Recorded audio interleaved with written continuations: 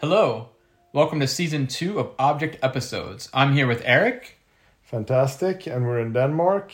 Yeah, we're here in Odense, and today we're going to talk about folk circus. Well, or we don't really have a good name for it, but we want to talk about what that might mean. And that was an idea that you had, Eric. What were you thinking? Folk circus. Well, I don't know if it's my idea. I think it's actually more your idea because you were the one that was kind of doing it. And perhaps, I mean, there's two starting points. There's either kind of the starting point of Shoebox Tour, or there's the starting point where I became a little bit more aware of it, which is the Iceland tours. Yeah, you came to me one day recently and you said, "Hey, man," or it was kind of a joke. You weren't making a joke, but I remember you were like, "Hey, man, something folk, your folk circus thing." And I was just like, wait a second, what is that? Where does that name come from? And what are you talking about?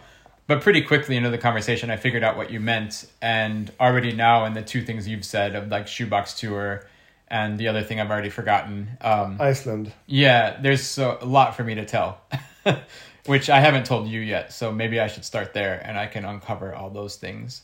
Well, I mean, the experience for me was that we were doing those tours in the US, the Shoebox Tour, and those tours were, we performed in places that usually weren't performance venues.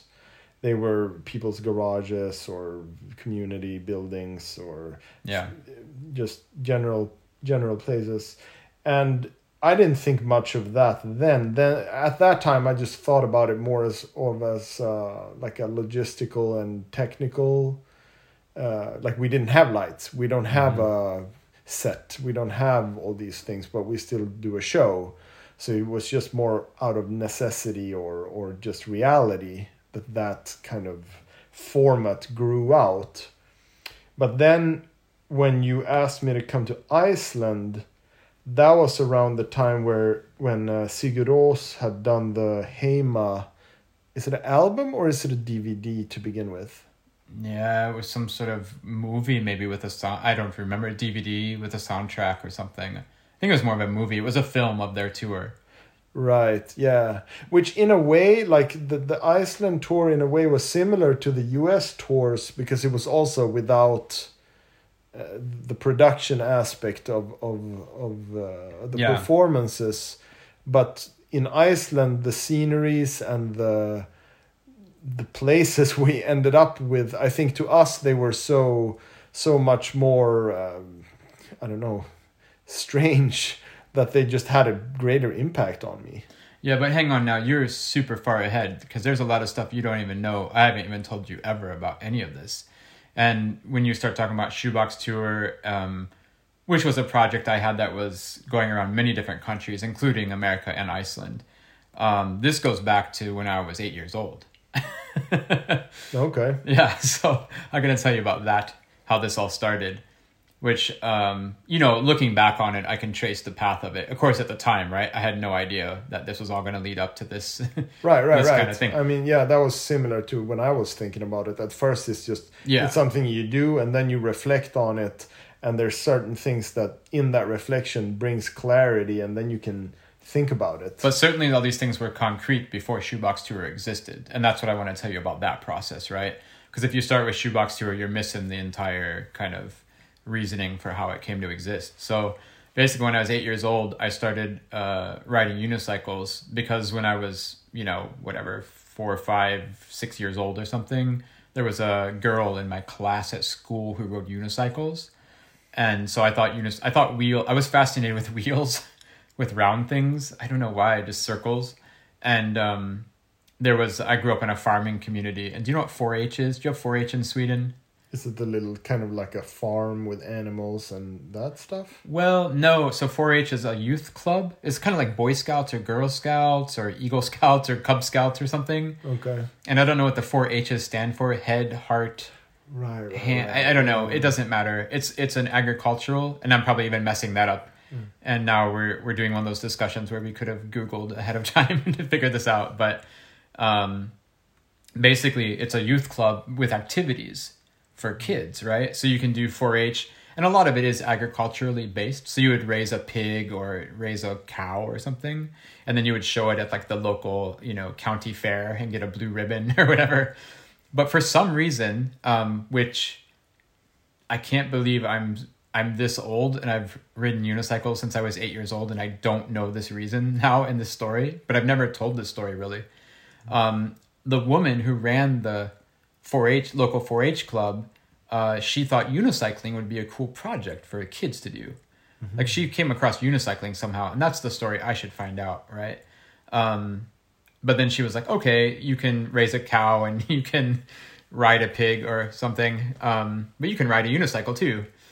And then it became that in the local community, there was a unicycle club, and there was practices and parades. And so the unicycle club, it grew out of this 4-H project. Exactly. Okay, that I didn't know. Okay. So it was a community kind of activity, and that's why you would kind of engage youth, and you would ride in the Halloween parade and the 4th of July parade and all these things in America and Ohio. And so I got into unicycle culture. That's where I'm getting with this. And from the moment I got into unicycle culture, I was confronted with a couple of issues that are going to come up later in folk circus. And the thing is, in unicycle culture, beyond this 4-H club, which was about community activities, you would go to the unicycle. If you talk about just unicycle culture on its own outside of this 4-H club, it was all about competitions. So you would have a unicycle meet, like a juggling festival, but it was a unicycle festival, convention, meeting, whatever. And then you would do races. For a few days, you would race. And then the other couple of days, what you would do is little performances, or they would call them routines. And they would be like a freestyle routine, or the other standard routine. That was another one, which was more like compulsories in figure skating, where there's no music and you say, I'm going to do these 10 tricks in a row, and you have to do like the figure 8 perfectly. That was a standard routine. But then what was it called? Freestyle routine? No, I'm forgetting all this. It was so long ago. You had music, and that's where I'm getting to my point here. So you know what happens when you have music in a show? Do you know like the essential ingredient there? It's a music cue. It's your music cue. So I totally remember this, being 8 years old and being like, okay, I'm going to do that. And it was 2 minutes long. The routine was 2 minutes. You got a 2-minute time limit for your age group, And I think if you were over whatever age, 14, you got 3 minutes, So I was 8 years old, so I got 2 minutes or something. And it's that moment of like, when am I going to tell the technician to start the music? So there was already a technician in my life, right? Like there was a relationship to a person who was called a technician. And there was already the choreographic, or what do you call it, the structural, moment, even when you're 8 years old, of like, okay, are they going to start the music first and then I get on the unicycle? Or do I get on the unicycle and then they start the music? And when does the 2 minutes start and when does it stop? Like all these like little silly things at the time are trivial, right? But it was already in my brain, this idea of like, well, somebody's got to start the music and it's not me. And there's a relationship there. There's a communication as well that like I have to express to someone. And when you're 8 years old, I mean, that's a big deal to have to tell somebody, to be precise and to have a thought, and like to even be aware of those things, right? So through unicycle culture, I had an immediate relationship with this idea of the infrastructure of performing, which is that you're not alone on stage. Generally, there's a big community or team of people around the whole event. I mean, even at the unicycle meet when I was 8 years old, there's the wrangler, that was not the name, but like it was the person who, okay, Eric, you're coming up you're coming up next. Like, gotta go find Eric. So that was kind of funny. And so then again, growing up in this that was a type of performance. I mean, very strict type of performance. But then through the unicycle world, I got into more performing. And then it was like, hey, come, like I said, this unicycle group, we were doing community events like a parade and a celebration, a Christmas parade, whatever. And then it was like, oh, hey, the Cub Scout Blue and Gold Banquet, they need an entertainment every month. I mean, or every year for the end of the year ceremony. So then, Jay could come and juggle for half an hour. And then in that case, I remember, cassette tapes lined up, and sometimes maybe I'd ask my mom or dad to press play, or sometimes I would do it. Like I just have a cassette player there and I would go do the music, because it's like in the local, fire station. I'm not on a stage with a theater with a tech booth with curtains and spotlights and all this, right? So this is already the start of performing in non-traditional theatrical venues, for lack of a better term. I mean, it was literally the firehouse station, dude. They would drive the fire trucks outside the building. They would close the garage door. The kids would be standing around in their Halloween costumes. This is true, And then I'm there with my boom box with the cassette player. And then it's like, well, time for my 3-ball routine. I guess I'll press play, right? And then the cassette goes. And I hope that I rewound it and all this stuff beforehand. And then you forget and whatever else. And so this continues on, blah, blah, blah. I'll skip a bunch of time here. And then I'm more into juggling, and I'm starting to go to juggling festivals. And then the experience I had in juggling festivals is one that I'm guessing you've had, which is you're going to go, I'm just really generalizing here, I have to say. I've had amazing experiences at juggling festivals.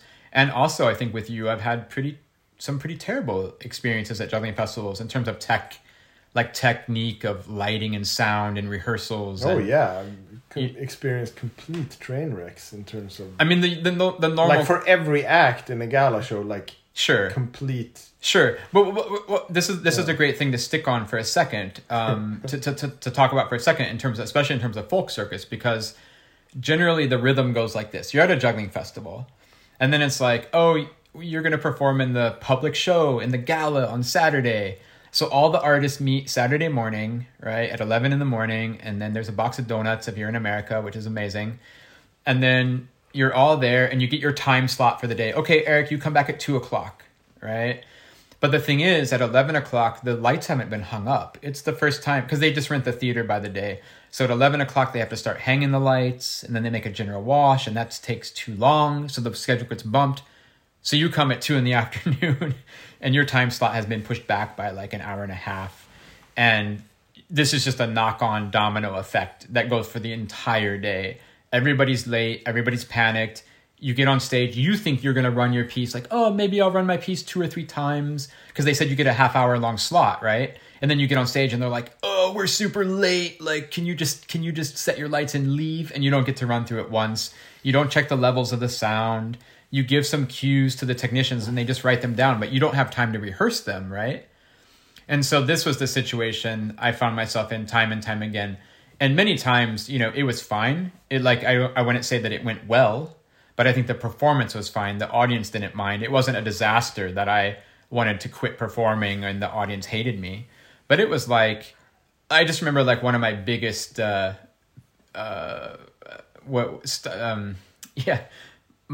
thing that scared me the most, my biggest fear, I guess I was saying, is that a lot of my routines when I was like a teenager, I would really start them on the music, So I would count out the music.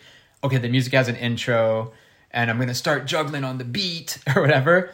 And the thing is, in these one-time only kind of variety shows where it's like an act and then another act, and there's no rehearsal, what happens is the act before you, they have say a 10-minute long song and the act is only 6 minutes, so they can kind of hedge their ending a little bit. They don't run out of music, right? So the person bows and the technician fades out the music and they turn the volume down to 0, right?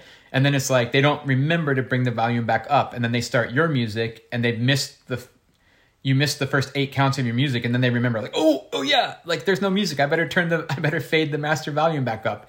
And then you're lost. And then I'm lost because I've choreographed a 5-minute long routine or whatever, right? And just little details like that just happen all the time. So for example, in terms of music, I remember really, really, really consciously thinking, okay, I'm going to go do this juggling festival next week, but I've just been burned too many times in the past with this process. I don't think it's anybody's fault. I don't think it's people are incompetent or there's something inherently unprofessional about the situation. I just think it's a brutal rhythm to be hey, we're going to rehearse this show out of nowhere, and we're not going to even run through the whole thing, and we're going to expect it to go perfectly the first time we ever do it. That's silly, right? It's like any sort of juggling you do. You wouldn't pick up 7 clubs for the first time ever and expect to catch them all. It's the same thing. Oh, let's just rush through this tech rehearsal And then we're going to run the show tonight perfectly. Like, obviously that's not a human, there's no humanity in that process. And so I remember thinking, okay, I got this juggling festival next week. And so I'm going to play the music myself, because then that way they can't mess it up. Like, I'm going to play the music. And then I thought, well, the best way to do that is they probably don't have the technical equipment that I can have an audio line on stage. But I figured they could have a microphone, because everybody has a microphone. So then I was just like, okay, I can get a speaker and hold a microphone up to the speaker. And then that kind of started this evolution of this idea of, I'm going to run the tech myself, because I'm in a situation where I can't trust the process or the infrastructure that's already there. And this idea then that there started to come an aesthetic out of that, because there was a speaker or a boombox on stage with a microphone held up to it, which is pretty silly, right? Like, if you think about it, like, as an aesthetic, it's kind of stupid. You're in a theater with a beautiful stage and proscenium arch and like curtains, wings and legs and all these things, and yet the the aesthetic or the illusion or the look of what I'm presenting on stage is a little bit not professional, because it's not professional to have a boombox with a microphone like pointed towards the speaker. It's a little bit silly.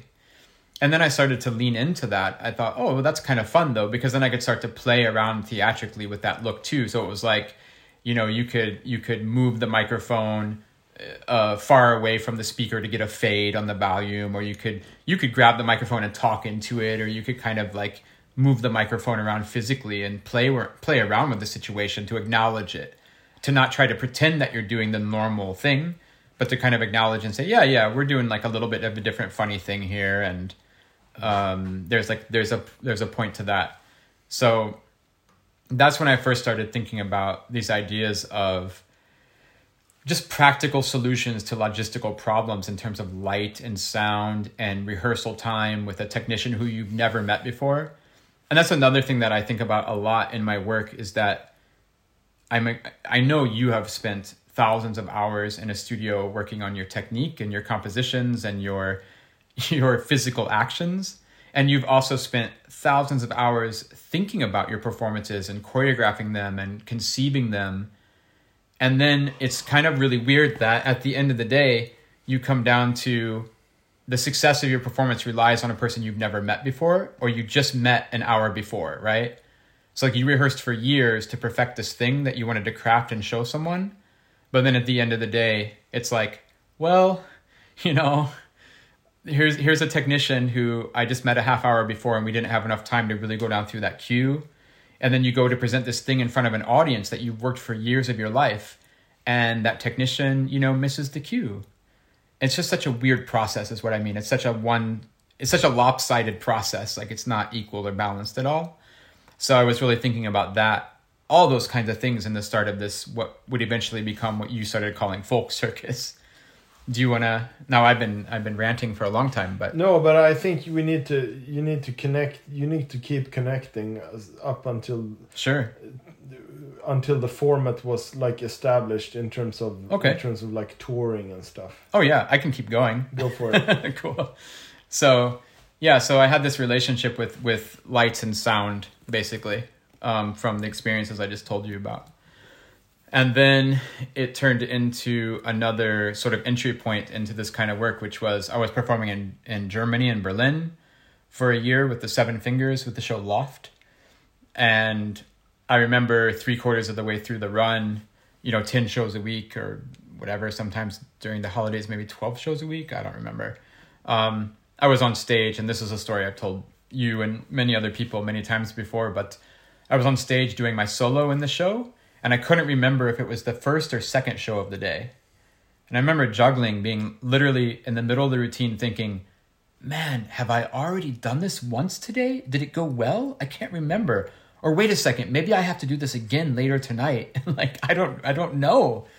And then I was so disturbed that as a performer, I was standing in front of people and I literally just couldn't even remember, what time of day it was, that I was so kind of in one way checked out or disengaged from the experience. I found that really disturbing. And there was also a quality, though, I have to say, of that run. I mean, for the most part, it was a really fun time. I mean, it was super exciting to be part of that process. But it was at the Chameleon Theater. And, you know, maybe Loft, we don't need to get into this. I haven't thought about this much, but maybe Loft was a little bit more theatrical than they usually have in that venue. I don't know. Or Loft would normally play venues that had a little bit more of a concentrated energy in terms of the audience focus. But, you know, people are going to go to Chameleon. They're going to order drinks with their friends. They're there for a good night out of entertainment and fun in Berlin, like German entertainment. And then you come see Loft, which has, you know, some artistic overtones and a little bit more serious, emotional, somber moments. And so, yeah, people maybe it wasn't exactly matched up, is what I'm trying to say. The atmosphere of the show and the atmosphere of the audience was maybe a little bit mismatched, right? Like you're just out for some drinks with your friends and then somebody's there being a little bit maybe too serious for that vibe. And that's also why I remember being disconnected from, is this the first or second show of the day? Because the audiences weren't there to see me. The audiences weren't there to see the show. They were there to do the Chameleon experience, to have the Chameleon experience. And in many ways, those things did line up. Going to see the Chameleon experience and seeing, for example, my solo and Loft, they did match up many times in terms of what was expected and what was presented. But on the other hand, I really remember thinking, man, they're disengaged from me because they're there talking with their friends during my solo, ordering. And there was like a bar service during the show, right? So like waiters were coming in and out, like serving drinks during the show, right? And then at the same time, I'm on stage from the opposite end being like, have I been here before already today or not? Like I'm also just not present in the same way that I thought maybe I should be sometimes. It like really disturbed me at that moment. And so then I just imagined this idea of I'm gonna make a project, like we're kind of decoupling here from the economic mechanism of my life. Like, I mean, money, I'm not talking about money right now, but as an artistic idea, I want to do a project where the people I'm performing for, they're there because they want to be there for what we're going to do specifically. And I want to be there for them specifically. That there's this relationship that's really matched up perfectly. And that's when I started to think about this idea where I said, well, the economy of such a thing and because that's a whole other conversation about the market and what's possible with the business of doing a project, right? But I thought, hey, it doesn't even matter if I'm in somebody's backyard. It's not about the infrastructure or the economy. It's only about this kind of relationship between the performer and the audience, that they both choose to be there specifically for that occasion. So I thought, well, it could just be in a backyard. It could be in a dance studio. It could be in a community center. It could be wherever. And then that was already choosing that kind of venue, which, by the way, of course I could have been in a theater. That wasn't the problem. The problem then becomes the economic structure or the economic mechanism that allows that, which of course wasn't there. So it was much easier to go to my friend's backyard than it was to rent a theater for 3,000 seats and try to fill that out with the economics and logistics of that. And then what that turned into was, well, if we're going to perform in somebody's living room, which remember we did the rich, the mansion in Tennessee or something, Kentucky, whatever. I mean, if we're going to perform in somebody's living room, that's not a theater. And then you have to take care of these logistical things like light and sound and set design and all these production elements that we take for granted in a normal theatrical space. And I just have to say then that my previous experience of kind of trying to be more independent than the traditional theatrical environment with having a huge production team, that went very well then with this idea of, okay, I want to do this new project where I just want to perform for people who want to be there. And that just happened to be in spaces then where my previous experience of like, well, I'm going to start my music myself, that was kind of a natural fit. Those things went hand in hand. Okay, yeah, that's interesting. That I didn't know that about that, the setup, like with the sound and the lights and that it kind of came from two directions. Like on the one hand, it comes from the experience of not having, you're creating this show on the fly with the technician you met 10 minutes ago, and you have a 20-minute time slot, so that often makes it not the best result in terms of that technical experience. So there's that from the one hand, and then from the other hand, it's this idea of meeting people for real and performing for them for real, and that both you and them have that as their intention. I mean, there's a couple of other really clear starting points. We're almost there to the whole thing, which is that when you're in a theater, I mean, when I first started doing Shoebox Tour, I kind of immediately realized a couple of things. And one of those major epiphanies, or, epiphany is too big of a word, but like kind of, moments of awakening for myself about what was actually happening in the world around me when I was performing, was that when you go to a theater, there's all these unconscious clues that are given to you as an audience member and feeding into your expectations. So for example, you just take for granted so many things. You take for granted, for example, when you walk into a theater, that there's going to be a bunch of seats that are all facing the same direction, and that there's going to be a big empty space where they're all facing, and that's where the performance is going to take place, right? So you don't even have to think about it, because you're just going to sit down in that chair. It's already physically oriented to point you towards where the performance is. Well, when you're performing in somebody's living room, there's maybe a couch along the wall, there's a rocking chair in the corner, there's some stairs that people are hanging out on the stairs. And it's not clear, where's this person going to perform? Where should we look? Where should we situate ourselves? How do we orient ourselves? And the same thing goes for the black curtains that normally hang in a black box theater on the sides, and the lights in the room in a theater, they highlight the stage. Normally you have a general wash. The general wash just lights up the stage area, and the people in the audience, the house, it's dark. And this is just all like really subtle or not subtle, but they're unconscious clues that we all just take for granted. Hey, I'm going to go see this show in a theater. The stage is probably going to be raised up, right, for sight lines if you're in that kind of a space. Or if you're in a black box space, the audience is usually at a rake, so the audience is raised. There's some concession to sight lines and things like that. So that's one thing I realized immediately, where I was just like, hey, if we're not going to perform in theaters, we have to acknowledge all these things that we take for granted, because we have to confront them in these environments in different ways. And we can get into that in a second, the mechanics of that, because a lot of ideas came from confronting those things we take for granted. And the other thing I realized pretty much immediately was, I remember when I was in school, growing up in Ohio, and I would have a school assembly, and sometimes the school assembly would be a performer who was going to do something, and it would take place in the library of the school. And I remember distinctly the performer coming and hanging up a black curtain. And the black curtain would be, 8 feet tall and 12 feet across or something, right? It wouldn't be very big. And the hanging up of that curtain, it said a bunch of things, actually, looking back on it. It said, number one, we're all going to pretend that we're in a theater. That was the main thing.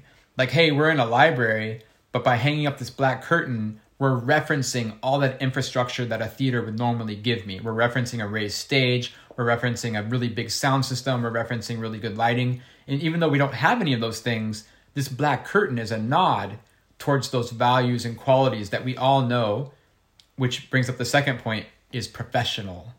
There's this idea of validity and of quality. So, hey, I'm not just going to come and perform in front of the stacks of books, the racks of books, but instead I'm going to perform in front of this curtain. And because I'm alluding to a theatrical environment, that's going to give me more credibility in your eyes, because, again, you unconsciously associate all that infrastructure with me now. And so therefore my performance is elevated, and you're going to pay me more attention. And for sure, the black curtain, again, unconsciously does many of those things for the audience. It also has its own drawbacks. I think one of the main things I wanted to do artistically in confronting this kind of puzzle of how do you deal with these expectations when they're not, when the infrastructure is not there. How do you communicate to an audience who's used to being in a theater, but now they're in a non-traditional venue, and you still need to do a performance that's engaging? And one of the first things I realized was, and this can kind of get into the HEMA, this Sigur Rós movie, this tour film where they went and they toured They toured Iceland, basically outside. They went to nature. They went to, they weren't in concert halls. They weren't in music venues. They weren't in bars, right? They were outside in the nature doing their music. And I kind of thought immediately, hey, it's so cool. They're not pretending that they're somewhere else. They are being in the moment where they actually are. And that means if you go to the library, you don't hang up the black curtain because, hey, we're not in a theater, and we're not going to pretend that we're not going to pretend that we're not in a library, because in one way a library looks super cool, and so why not work with that? And just a little side note before then, you should ask me what you wanted to ask me. But a side note on that is, so at first I tried to perform without any sort of set. We could call that set design, that little black curtain thing. But then I'm really in the space, right? And you have this big conceptual thing in your mind where you're like, yeah, I'm transcending my, I'm being conceptual. I'm not in a theater, so I don't have this infrastructure. Now I'm in a neutral space. I'm in a dance studio, and I'm pretending it's a theater, but I'm really being in the dance studio, so I'm not going to have a backdrop. But the thing is, there's the big problem is that's just in your head. And the actual function of the black curtain serves another thing, which is that it fills the role of drawing the people's attention to where the performance is going to be. It does concentrate the energy. And that came my first big challenge, which was how to have a set design that at the same time was transparent enough to not hide where we were, but at the same time was visual enough to draw people's focus to where is the performance going to happen, and to kind of concentrate the attention in the room to a certain, physical location of the room, in the room, so the audience just knew where to look, like as a very basic premise. And one of the major, maybe this is a major part of Folk Circus. I don't know. We've never really sat down and lined these things up, but the costume then becomes a main focus of the set design. It becomes part of the set design, because normally these set designs they're minimalistic by necessity. I mean, these projects also had an economic limit of we don't have a lot of money and resources to do them. So many times the set design was minimalistic, but also the minimalism helps with the transparency. But then because the set design isn't an overbearing, kind of overarching or very strong, like the most strong visual, then the costumes become more visually important. So I started to think a lot of times that the costumes themselves were either the whole set design or also part of the set design. And that started to be one of the main, artistic areas or ideas in which I could investigate and play around and try different experiments, and thinking of costume as set design. Because I still needed to have a focus point in the room, even though I didn't have this nod to a traditional theater, with my black background. Yeah. Yeah, no, but what I wanted to say is that, I share a lot of the experiences that you outlined here, perhaps to a little bit of a lesser degree. But one thing that I really can relate to is this observation of friction, and the friction is between this flawed fiction that you're trying to create and the actual reality that you're trying to hide in a library, let's say, right, where you're hanging up your little black curtain. And that black curtain is that flawed fiction of a theater, right? And you're covering that badly of the library that you're in. So what you end up doing, you and everybody that's participating in this, it's kind of like, it's like you're LARPing this theater experience. Mm-hmm. That's what you end up doing. Mm-hmm. And sure, we can all do that, but at some point I could sense that friction, and to me it felt a little bit silly to do that. Well, you bring up a really good point. So all the comments I've made so far, I have to qualify and say that I'm talking about myself with juggling. I don't think this applies equally to every sort of performance. And what I mean is, juggling for me, it's concrete. It's actually happening. And so that's one thing where it's like, hey, we're going to be in a theater, but hang up we're going to be in a library and hang up a little black curtain and pretend we're in a theater. That maybe works if you're doing Romeo and Juliet, where you're pretending to be a Montague and a Capulet or whatever, whoever they were. maybe it goes better in terms of theatrical fantasy. If you're going to have this fantasy of not being in a library, if you're going to do Romeo and Juliet anyway, well, maybe that's fine. For me, juggling was really concrete. It was like, hey, I'm not pretending to juggle 5 balls. I'm actually juggling 5 balls, right? And so then it felt even more silly to kind of underscore this idea that we're not where we are, that we're all, engaging in this collective fantasy of this stereotype of a performance or whatever you want to call it, right? So I think there was something about juggling being concrete. And that was another thing with all the production elements, I have to say, in terms of what are production elements? Just to lay that out, I don't know if you disagree, but it's like there's music, costumes. There's music and sound design, which are coupled, related but different things. There's sound design with music, for example.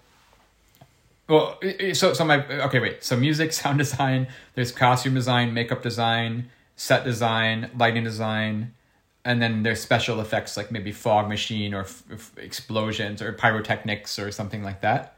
And I kind of break down production elements into those areas. And then I can start to say, because I'm into juggling and I'm interested in presenting juggling in the performance, I want the production elements to strengthen the juggling, to follow the same conceptual path the juggling is taking.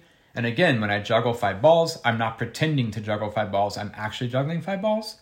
And then I thought, well, all the production elements should follow the same conceptual framework or guidelines so that I'm in a consistent universe. I make a more impactful performance because everything's in the same world or coming from the same world. So let me give you an example. So then if we talk about sound design, the normal thing is that you get your left and right speaker and you put them up on tripods. So you get a nice spread of like a projection of the sound. And then you put them on either side, left and right of the stage, right? So you get a nice stereo field. Well, the thing is, I always found it really weird because in terms of juggling, presenting juggling, at least for my own personal taste, I prefer that the sound comes from the thing that makes the sound. So let's say I have like a record player on stage, I drop the needle on the record, and in the traditional sense, then all of a sudden the sound would come from very far away. If you're sitting in the middle of the audience, it's coming from either side of the stage instead of, well, the record player's in the middle of the stage. So one thing I do now, and I started doing way back in the Shoebox Tour stuff very intentionally, was I put a speaker behind the record player. So the sound came through, like physically through the record player, because visually you see somebody drops a needle on a record, and then where does the sound come from? Well, it comes from the record. It comes at least physically where the record is. My point being that you can line up your production elements to follow the same conceptual framework of your performance, whatever that is. And in my case, I think juggling is concrete. So I said, well, maybe the production elements should also be concrete. And that has implications in terms of design and artistic choices and whatever else. Yeah, I should say what LARP is. Live action role play. So when we're LARPing a theater experience, that's what I mean. Yeah, we're all pretending that we're pretending that, and everybody knows that it's pretending.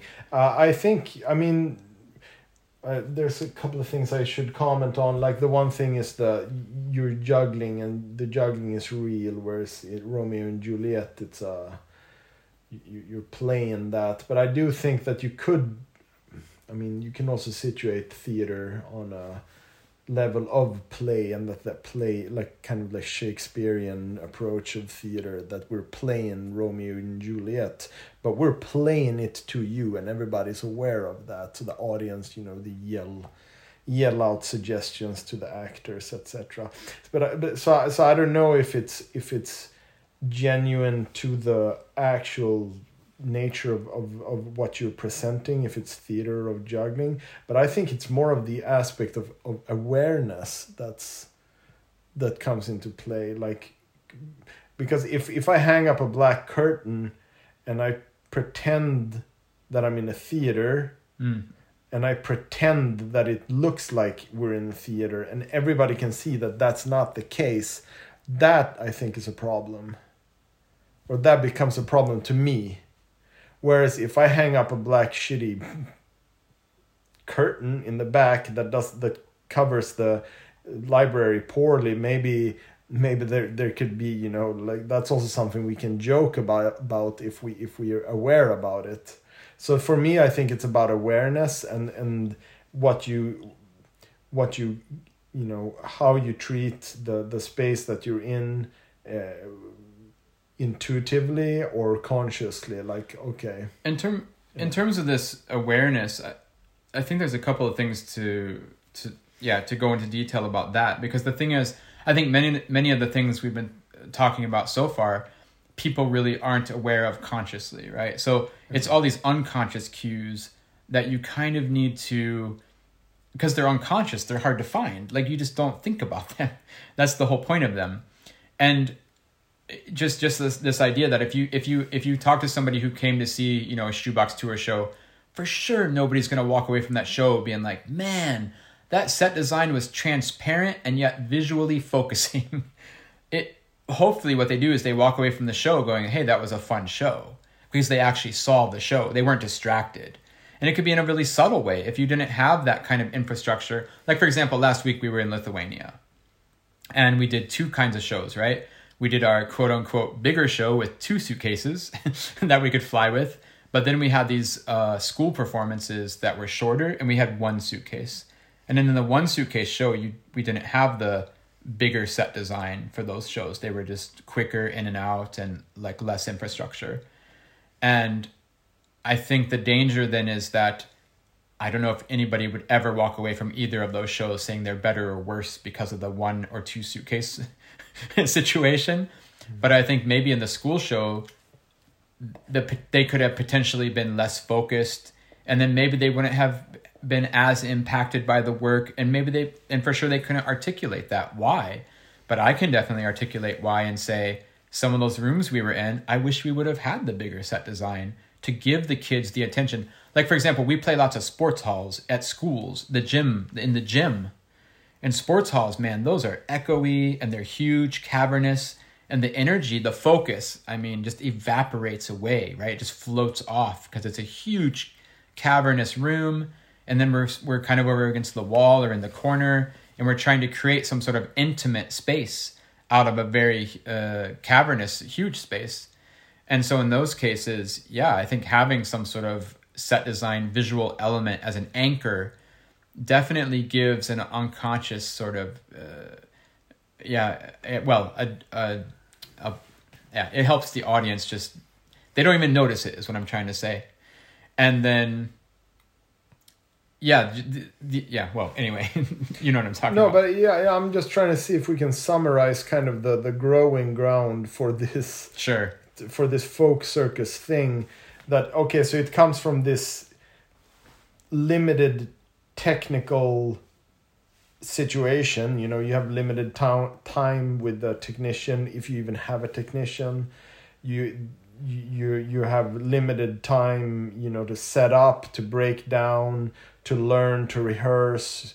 You have limited resources in order to create the room where the performance is going to take place, both in terms of like what you actually can bring, but also like what the room allows, how much time you have there.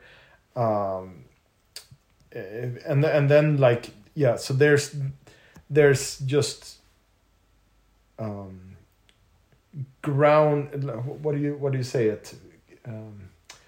Förutsättningar, how do you say that in English? The foundation to make a performance looks in a certain way in certain places, and if you want to, it becomes very forced to apply an elevated and complicated technical setup in that environment. So then you have this choice between you kind of go with the flow or you get a lot of friction. Mm-hmm. Well, yeah, it's about acknowledging I'll say the reality of the situation. And right. this word of reality kind of comes back to folk circus maybe later on, when we start trying to break down those qualities of what folk circus might be and why we would call it that name. Yeah. But it's more acknowledging the situation as it is rather than pretending it's something that it's not. And I don't mean that from an artistic standpoint. I just mean that normally from just a logistical standpoint even. Like, for example, I remember one thing from Shoebox Tour. I was going to write an article for the IJA Juggling magazine. This was years ago when I stopped doing the Shoebox Tour, and it was going to be called like Lessons I Learned or something, Lessons Inside the Box or something like that. Because I had learned a bunch of stuff about producing shows and creating shows for that format. And I just remember like a couple little details that were funny, which I know you remember. But one thing we learned was you don't set out 150 chairs in a row, like in rows, because if you get 20 people to come to the show, it looks and feels terrible for everybody. Everybody in the room, including us and the audience, is just like, oh man, there's not very many people here. Because if you have 130 empty chairs, it just underscores the fact that they're all empty. So instead, what you do is you stack up those chairs by the door, right? And every person who comes in the door, you say, hey, thanks for coming to the show. Grab a chair and go sit where you want to sit. And then you always have every single chair in the room filled. And it feels like a unity that you're all there, and you're not starting from a deficit, right? You're just like, man, all the seats here are filled. There's an energy in the room. We're all succeeding together. Even if it's 3 people, at least there's only 3 chairs. There's not 147 empty chairs sitting there, right? So it's little weird stuff like that I started to acknowledge when I'm talking about acknowledging the reality of the situation, which is there's 3 people there. That's the reality. I'm not going to pretend that there's more people there by having 100 more chairs put out there. It was just silly little things like that, I think, that I learned over the years that we did. I mean, you helped me, we all learned it together on those tours, making it up as we went. But we were like, hey, I just remember that chair thing being a really important thing. And we still do it today. Like, I just did it the other day. Yeah. We did that in Lithuania, that one show. Yeah. No, but it's been definitely, like, it's been very liberating to do shows in that way. I think one thing that you actually gain from that, rather than coming to this place, you have a little bit of time, you try to force something in there, rather you have this more the folk circus approach where you go into the place that where you're gonna be. Then you actually have the time that you have, you can actually spend that on useful things such as rehearsing or what it is, rather than forcing this fiction that's never going to work out anyways onto the space. So I think there was a lot of liberation for me in doing that in Shoebox in America and in these places. But the point I'm trying to get to is the Iceland stuff, because when we did that, because do you want to do just the elevator pitch about what Shoebox is? We get that on the palette for everybody. Sure. I mean, this whole thing has been this has been the longest elevator ride of their lives so far, I think, because that is what Shoebox is. It was the moment in Germany on stage, and then that was Shoebox, where it was like, hey, I'm just going to perform for people who want to be here, and I want to be there as well. And then that kind of organically grew. I can say maybe a couple little words about it that were fun, which is that then I had this idea, because I wanted to be there and we all wanted to be there. I was like, I want my friends to be there. I want my friends to be on stage with me. So that kind of became in the culture of Shoebox, was to invite friends along every time. And then it was also kind of in the culture to invite along a person we never knew, we didn't know before, but maybe could be our friend. like we had a couple of Japanese people with us. I mean, Komei and Masaki and Yuri and Teruki, and these people who we didn't know and they didn't know us, but we took a risk. And Marcus Monroe. Yeah.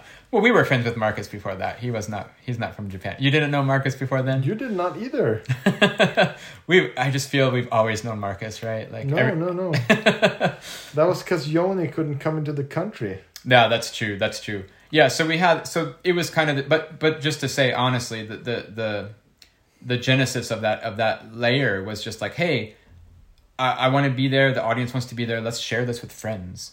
Like, let's all be friends. Like, let's be friends with the audience too, in a friendly way, not a confrontational, like, you paid a bunch of money to come see me, so therefore I have to impress you and you have to be unimpressed kind of vibe, which sometimes was like in Germany, man. Like, these people would pay a ton of money to be there, and then they just have this attitude of like, hey, now you gotta live up to my expectation. And that comes back to this thing I've been talking to Frodo and Captain Frodo the past year and a half, man, and he we've been talking about this endlessly, but I have this idea because I wanted to say, kind of underscore one point you said before earlier now about this idea of the kind of what you expect is going to happen, or what level that your fantasy is going to be on, or whatever words we were talking about before. And it's this, in performing, I think the whole thing is that you want to show the audience something, like you have something that you want to show them, and the audience has something that they think they're going to see. Like they're going to come see your show, even if it's the Shoebox Tour or if it's Fredrikstadspalats or whatever at Carnegie Hall. They have an image of what they're going to see on stage. At the same time, you have an image of what it is you want to actually show them. And many times, their expectation will block them from actually seeing what's happening. And we've found that many, many, many times on Shoebox Tour. We found that many times at juggling festivals because, you're at the Saturday night gala public show and people are just like, we love juggling so much.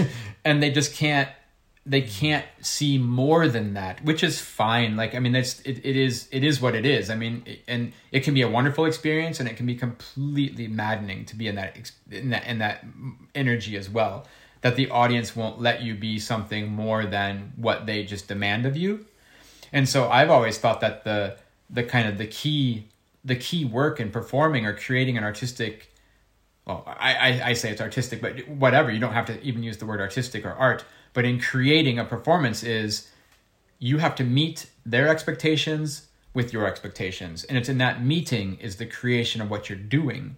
So you remember that one year on Shoebox Tour, I think it was with Komei and Masaki, people were really, in one way it's great, people were super excited about juggling. Like, oh, there's this juggling tour and there's all these jugglers and they're going to come and juggle for us and juggle.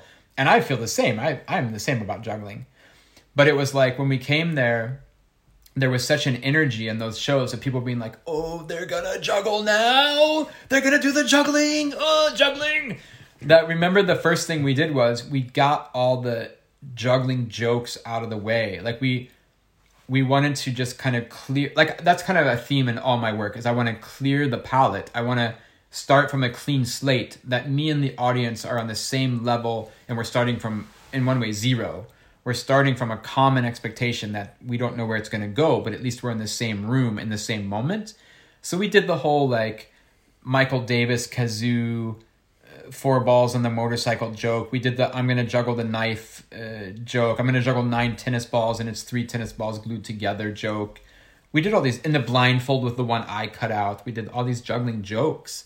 And it was very confused. Like, I think it worked okay. Like, it wasn't the most perfect opening, but it did confound people's expectations at the beginning. Sometimes people are just like, wait a second, what is this? I thought these guys were supposed to be good, and now they're doing all this cliche kind of hacky, random stuff. And it did help, in some ways, it did help them to kind of open their eyes and be in the moment for real and get out of this mentality of like, they're going to do the best juggling in the world and it's going to be crazy and it's going to be great and there's not going to be anything else that happens other than that. And it allowed us then to have more subtlety and play more games and have more concepts than in the show later on, because we started off with this really random introduction. And I think a lot of the years on Shoebox Tour, that kind of became a format over the years, which was, hey, we got to make an introduction that's going to confront the expectations of the people who are there artistically, to let them, be in a relationship with us that's kind of more equal, instead of them imposing this kind of, whatever imagined fantasy onto us that they've projected in their mind of like, this evening's going to go like this. And it's like, well, actually, we want to show you, like, Eric's going to juggle 10 balls. And you're like, actually, I just want to put a big ball on my head and walk around. And how can they actually see that if they're still waiting for you to do 10 balls? They can't see it, right?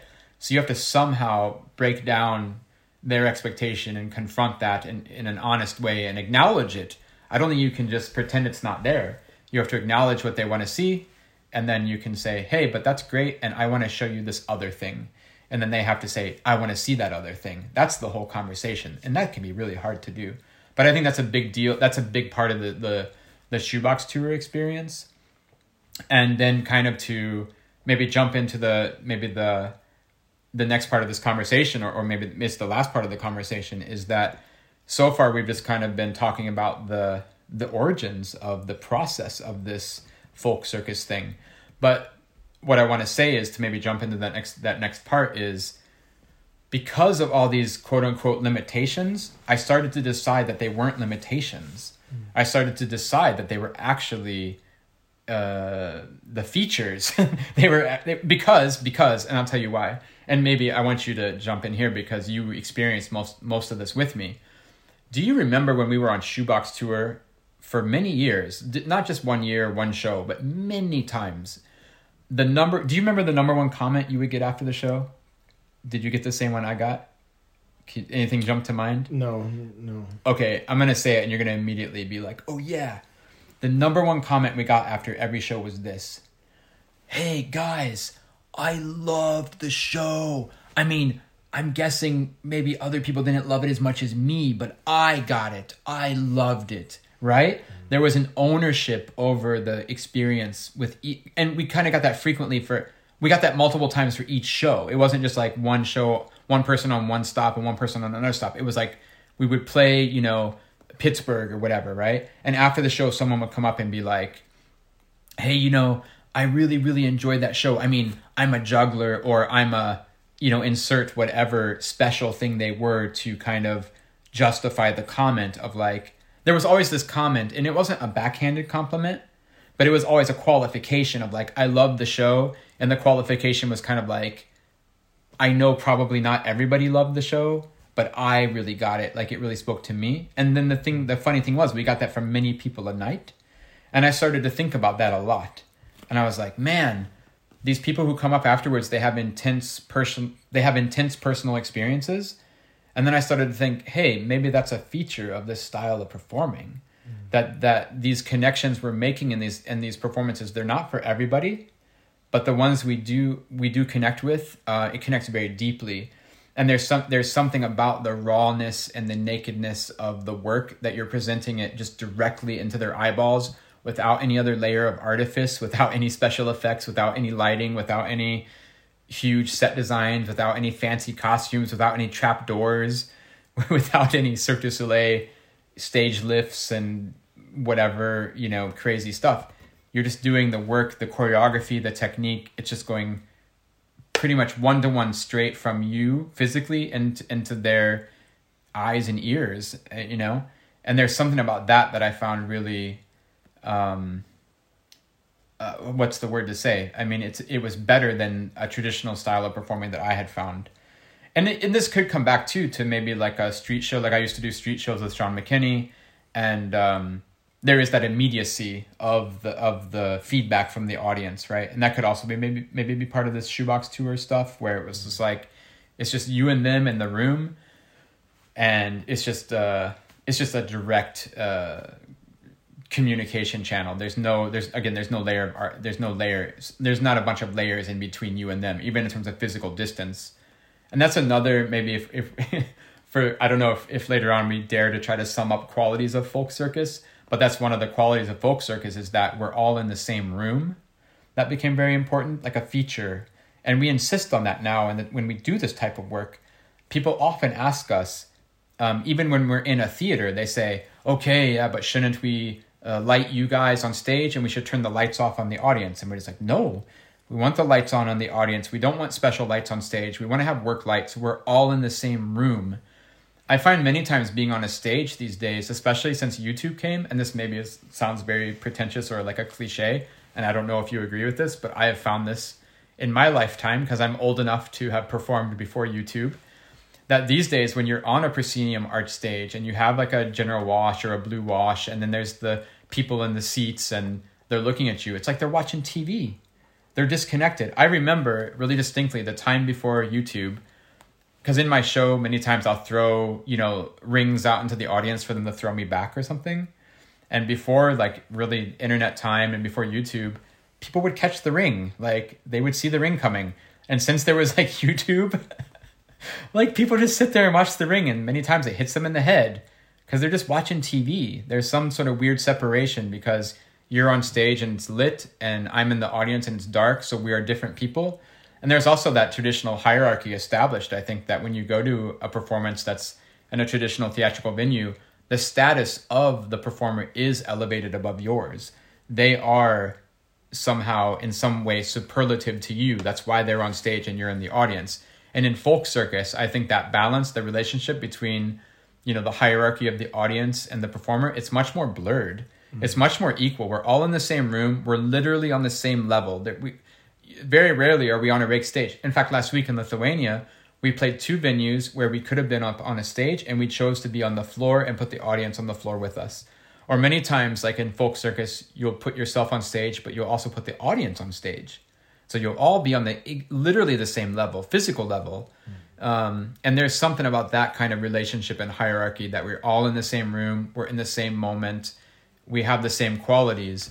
And sorry, a couple more things popped to mind while I'm on this little roll here. But I remember thinking that just to talk about this style of performing then, this folk circus, that what I'm trying to eventually get to here is, like I said, it turned into a thing where it was like a solution to a problem. It was just a solution to a problem, right? It was like, oh, the technician can't remember when to play my music or just to turn the music up. And so then it was like, well, I'll get a boombox and put a mic on it. And then, you know, eventually that turned into, I'm going to put like 10 microphones on the boombox because it looks ridiculous and it's fun to play with that sort of aesthetic.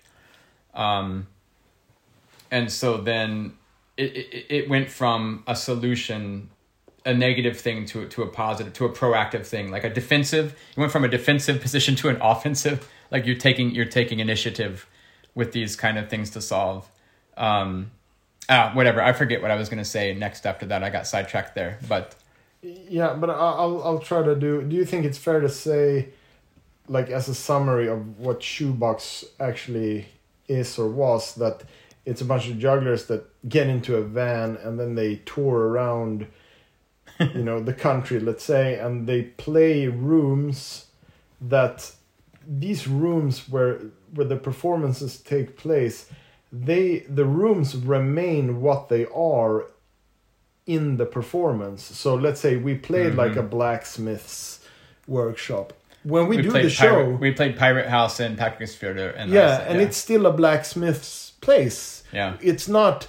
There's no imaginary layer on top of what the room is. We're doing a juggling. We're doing a performance, which is with juggling in a blacksmith room. Exactly. That's we're what's in happening. The library. We're also in the library in the performance. It's not. We're not supposed to imagine that we're someplace else. No, generally that's that imaginary layer is removed. Yeah. Even if that's not said out loud when you go to a theater and you watch, let's say, an abstract, you know, contemporary dance, but I often feel like you're still supposed to be immersed in some kind of visual world that's created by the light and the set and all of that. Like that layer is removed in Shoebox. Is that a fair summary? Yeah, and again, that just goes back to my assumption, which again, looking back on it now, was an assumption. It's not a given. It was just something that I never examined. I was like, well, juggling is really happening, so we're really here. Like it was just a 1-to-1 mapping. It wasn't more clever than that. Right, and for me, the shift between that and Iceland, and which is what I'm trying to articulate here, is that when we were doing that and we were playing the library as a library, we're playing the garage as a garage. That came from the technical foundation that we talked about earlier, with limited resources and stage time and the technician you never met, etc. Right? Yeah. So that came from that for me. But then when we ended up doing this in Iceland, we ended up in these rooms that were so they were not normal to me.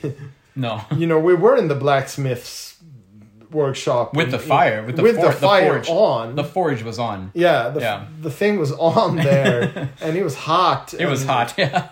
And you kind of squeezed the audience in there, and there was no natural space for them to even put them in. Or us, yeah. Or us. Like, everything had to be kind of forced into that environment, and we still kept that environment. We didn't even turn the fire out. Yeah. Or the fish factory, and you had to climb into that little hole to get inside, and it was this barren room of concrete, and it was just we just found ourselves in these environments that I did not expect, and that there was something foreign about them. That's the shift, I think. What I think is funny when you talk about that is this idea that normally in a performance, I would dare even say, like the ones we did today here in Denmark. I mean, there's this idea that a performance is going to transport you somewhere or take you to a new world. And it was almost like, going to Patreksfjord or Djupavik or whatever, you're in these spaces, and just the fact of turning up there and showing up and performing. And again, our performances with juggling, but juggling in those spaces, that was enough of a leap because it was already a bizarre situation. So it was very much capitalizing on the place, the pre-existing conditions. I mean, that was I think that when I was working in the theater, you try to create ambiance, and you try to create aesthetics and this fictional world that is strong. And then suddenly I found myself in Iceland, when you're in places or environments that already have so much character and ambiance and vibe, that's so much stronger and genuine than anything that you could artificially construct. I think that was a big change for me. And I think one thing about these environments that you're talking about is they didn't have and now I'm gonna lose my words here. They didn't really have a temporal focus. And that was kind of a success of the performance then, because the blacksmith forge was just the blacksmith forge all the time. It never started and stopped. Yeah. And so you would kind of have that experience if you walked in there. You go, oh yeah, it's a blacksmith forge. That's curious. I don't see that every day. And you kind of have this timeline or this rhythm of time that is less, I don't know, packaged or something, like separated out. Yeah. Whereas when you do the show in there, it kind of really focused the moment of like, we're in a blacksmith forge, and that's the qualities of what a blacksmith forge is. It's hot, it's dirty, it's kind of dark, it's kind of ominous, it's kind of big and impressive, and I don't know, you get an emotion. There's an emotion from being there, and what I'm trying to say is the performance, because you had an occasion to look more intently for a moment, because our performance was the focus of that moment. It also focused your emotion of that space. And I find a big value in that, right? And I never really preconceived that. I never thought like, oh, if I go juggle in a forge, it's gonna focus your emotions of experiencing what a forge is. But I think it's a different rhythm of performance. It's a more intensely focused moment instead of this general day-to-day kind of slower rhythm that's less conscious or whatever, right? Yeah. Yeah. No, but so that shift, like, and I don't know, maybe that's internal to me. I don't know about the people of how the people of Iceland felt. Yeah. Maybe they were just like, well, this is just an ordinary glacier. Like, what's the big deal? I don't know. Well, I mean, but again, I don't know either, but I can say that you were there in the forge in Patreksfjord, you were there in Djupavik, and people watched the show. People watched us. Right. There's something to be said for that. I mean, they genuinely engaged the performance, which was very generous of them. And because what I mean is they didn't take for granted that was going to happen. So they were curious. And I don't think that's a quality that I can always depend on, that the audience is going to be necessarily curious. That's something you sometimes have to, dare I say, manufacture, or something you have to kind of promote that, like, and that's what I'm talking about, meeting somebody's expectation about, like, what do you think you're going to see? And many times, if we go back to the juggling festival, public show, gala, the people literally are not curious by definition, because they just want to see one thing. Like they failed. They're like not human anymore. They're only jugglers. For me, human means you laugh, you cry, you do different things first and foremost, and then you can also juggle. but it's kind of like in that juggling festival context, again, expectation. What are you going to see? What are you going to present them? They're just like, we're just going to see juggling, and anything outside the scope of juggling doesn't exist. There's that curiosity isn't there. So I think, I don't know if the people in Patricksfjordur at the Pirate House, I don't know if they liked it, if the show was as impressing on them as it was on us, but I have to give it to them that they definitely sat there and watched us, and I think that is not something to be taken for granted. As sad as, maybe, I don't know, is that sad to say, but I don't know. No, I think it's good to know that and to be able to have a relationship to them as well in that way. Yeah. And I just want to say, maybe I have more to say about Iceland, but just in general, what I want to try to get to more concretely is all these things kind of happen by accident, or not an accident. Now we've talked for an hour about like how they came to be, but they all kind of came together by happenstance, by as life happens, like random things happen, random solutions occurred. Now this is where we're at. And I really started to think about all these qualities as a benefit rather than as a detriment to the performance, especially because these performances seemed to connect to people in a different way than I had found with the traditional theatrical performing on a stage. And just to say, let's be really clear here, you can do crazy stuff on a stage. Don't get me, let's not forget that in this conversation. You're going to have 1 million lights at your disposal. If you go see a Cirque du Soleil show, one of my favorite things to do at a Cirque du Soleil show is count the lights if you're bored. Like, just look up at the ceiling and count the number of lights they have hung up. And it's usually like 200 lights or something. And think about all the stuff you can do with 200 lights, and the stage can lift up and down, and these huge set designs, and you can have 80 people on stage, right? And these huge set pieces can come in and out, and the mood can change just immediately. It can be like an allegria. It can be a snowstorm, like a blizzard right before intermission. That can just come out of nowhere. And so you can literally do quote unquote magic, theatrical magic in a theater. And yet, even with all of those technical possibilities and that machinery, I still think going to, perform in the prison in Thorlakshaven or wherever in Iceland is just, that's an experience that has nothing to do with how many lights you've hung up or how many big pieces of set design you have. So I started to think that this style of performing, which we've been kind of referring to as folk circus so far, it's not just a reaction to some negative situations. It's actually turned into a whole positive new way of performing that I really wanted to promote intentionally. Like, again, when we've been faced even last week in Lithuania with very clear choices. Hey, here's a theater. You can be on the stage. We give you whatever lights. Like, we had a technician. We had a day to make lights with a technician, right? And then we're just like, nope, because the style of show that we're doing is in this folk circus style. That's what we were presenting on that tour. And so we said no, but we choose to play on the floor with the audience around us in a circle, and with the work lights on, and with the window shades open for some natural light, and to actually be in this room with them in the same room together. And so that brings up another which brings up another thing to follow on from there, which is now we intentionally create performances for this style. It's not no longer just out of necessity, because everything was born out of necessity, mostly financial necessity. But these days it's really, and we all create different projects. It's not like folk circus is the only thing we do, but many times it is what I work on, is this folk circus idea. And then it is very intentional by choice. It's not because, I just don't have any money. Generally. Right.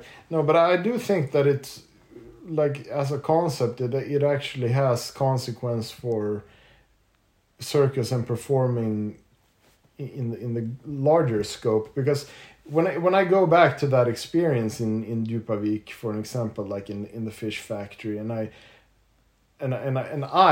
have that experience that, I'm not in the library or in the garage of a friend, or in any of these environments that maybe aren't that special to me. Now I'm in a fish factory or a water museum or a glacier, or now I'm in this, crazy world suddenly. What that made for me, the consequence that it had for me, was that it kind of exposed the format. I didn't think about the garage before. I didn't think about the library before. Earlier in the process, when we played those places, those were just symbols of liberation for me. It's just like, I don't have to deal with a technician. I can focus on my routine and my act and the thing I actually want to do. And I don't have to think about the technician. I don't have to think about light rehearsal. That's gonna suck anyways. Yeah. Or a sound cue that someone's gonna screw up. So before that point, it was liberation and like some kind of freshness. But at that point where I'm in the fish factory, then the reality of what we're actually doing gets exposed. And then I can start to think about like, okay, what are the parts here? What are the different, consequences that these choices have, and how we interact with the framework that we're gonna put the performances in. So what I think it does, where I think this folk circus stuff is perhaps relevant to just performing in general, is that thinking about this journey, what are the things that it exposes, and like, can that perhaps teach me something about performing in general or performance creation? And I think it can. I think it does expose awareness, like just the simple example that we started with, that you're in a library and you hung up a black sheet that didn't quite cover the books, and everybody can see the counter over there. It's symbolic that just that step of being aware of that and going, maybe this isn't the best solution for this environment, right? Yeah. And maybe so that's realization number one. The realization number two is, okay, what are the circumstances that I'm actually in? What is the reality that I'm actually in? And can I work with that instead of against that? And what's the benefit for me and for my creation and for my performing that's going to give me? I think that's what's relevant about this stuff. Yeah, I mean, just to say, the whole Black Curtain example could be the right thing for you, right? Like, it depends on what you're trying to do. Sure. Like, maybe it's perfect that you go to a library and you pretend, like, hey, we're going to pretend we're in a theater now. That's perfect if that's but that's kind of become the default. I mean, that's where people start without kind of an awareness of what it would even mean. Because it has that stigma of, again, quote-unquote, professionalism, whatever that means. There's a validity that a power we give that kind of image. I mean, I'm really sitting here trying to think of, I don't know if you want to join me in this game or not, but like, what are some qualities that we can pull out concretely from folk circus? I don't, like, now you just did a great job of summarizing some conceptual, value to it. I'm just talking on a more practical level. I kind of come back to this idea that the set design is transparent. It allows you to be there, but at the same time, it's visually focusing. And this idea that the costume is a really big part of that experience, than to be visually focused. And talking about costume for a second, it goes to that idea that you can wear blue jeans and no shirt and no shoes if you're in a theater, and that's your costume because, well, you have a building backing you up.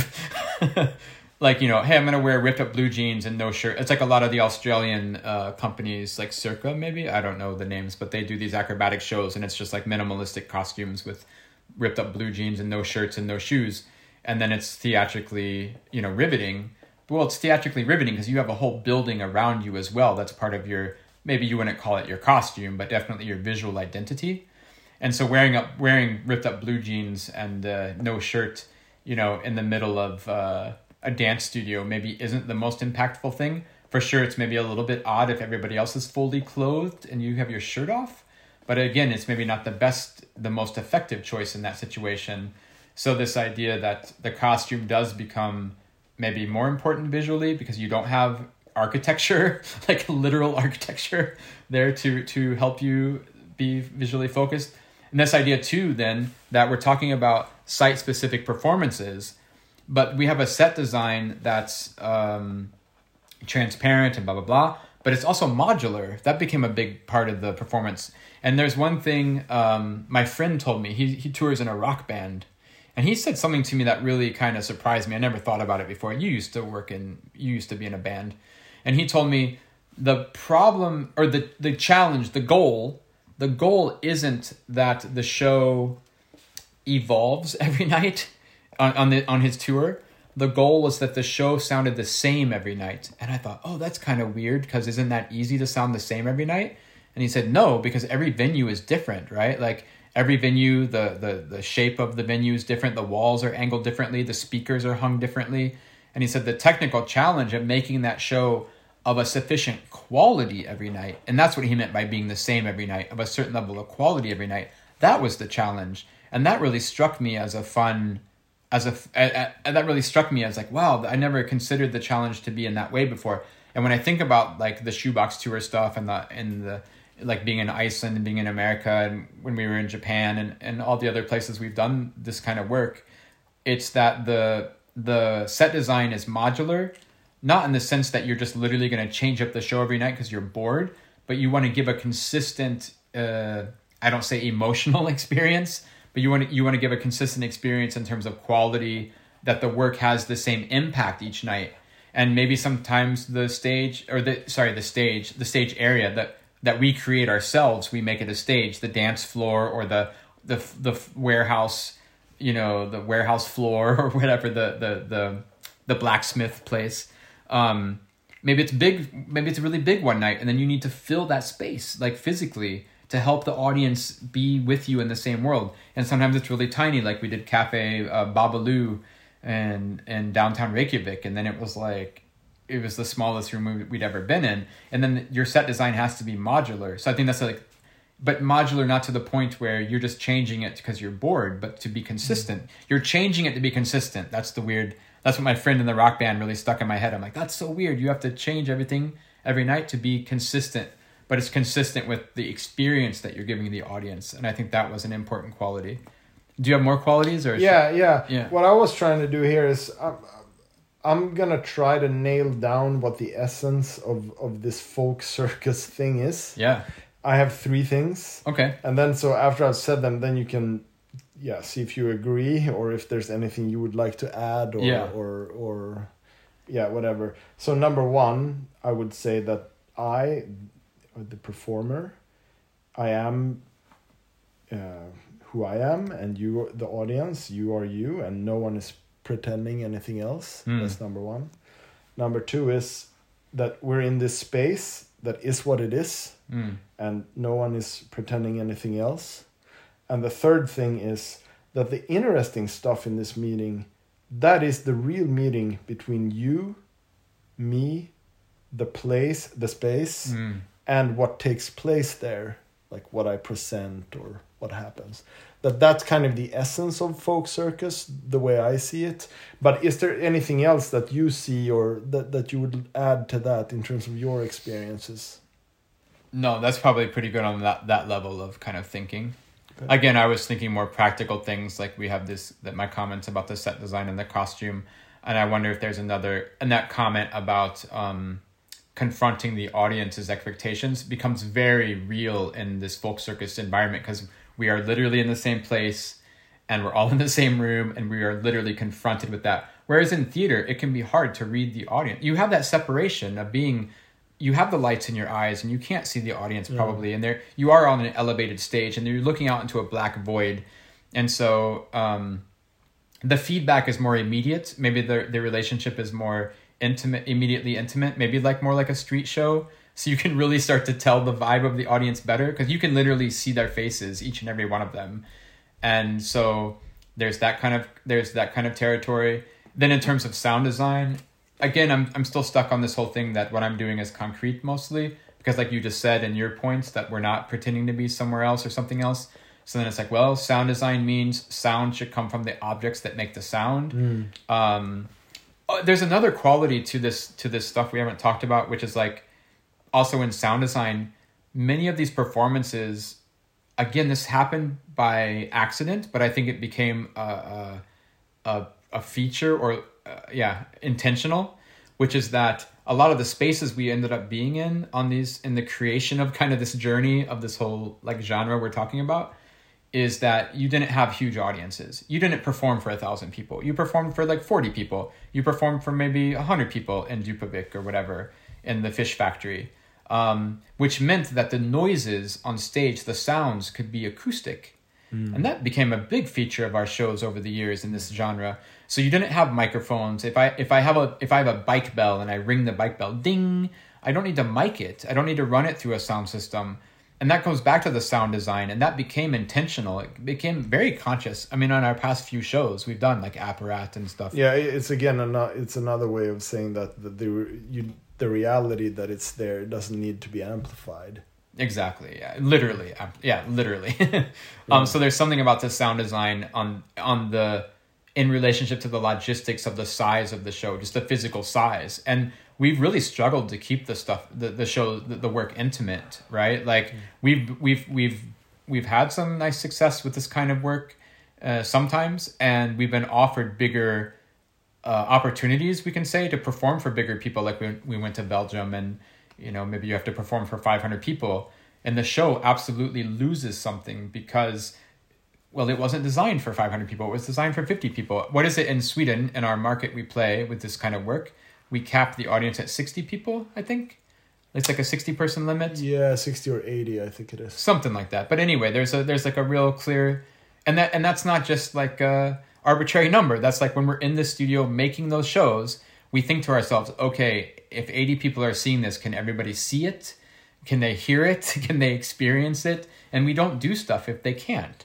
And if it's going to be more than 100 people, lots of times the shows don't have the same impact because they weren't designed that way.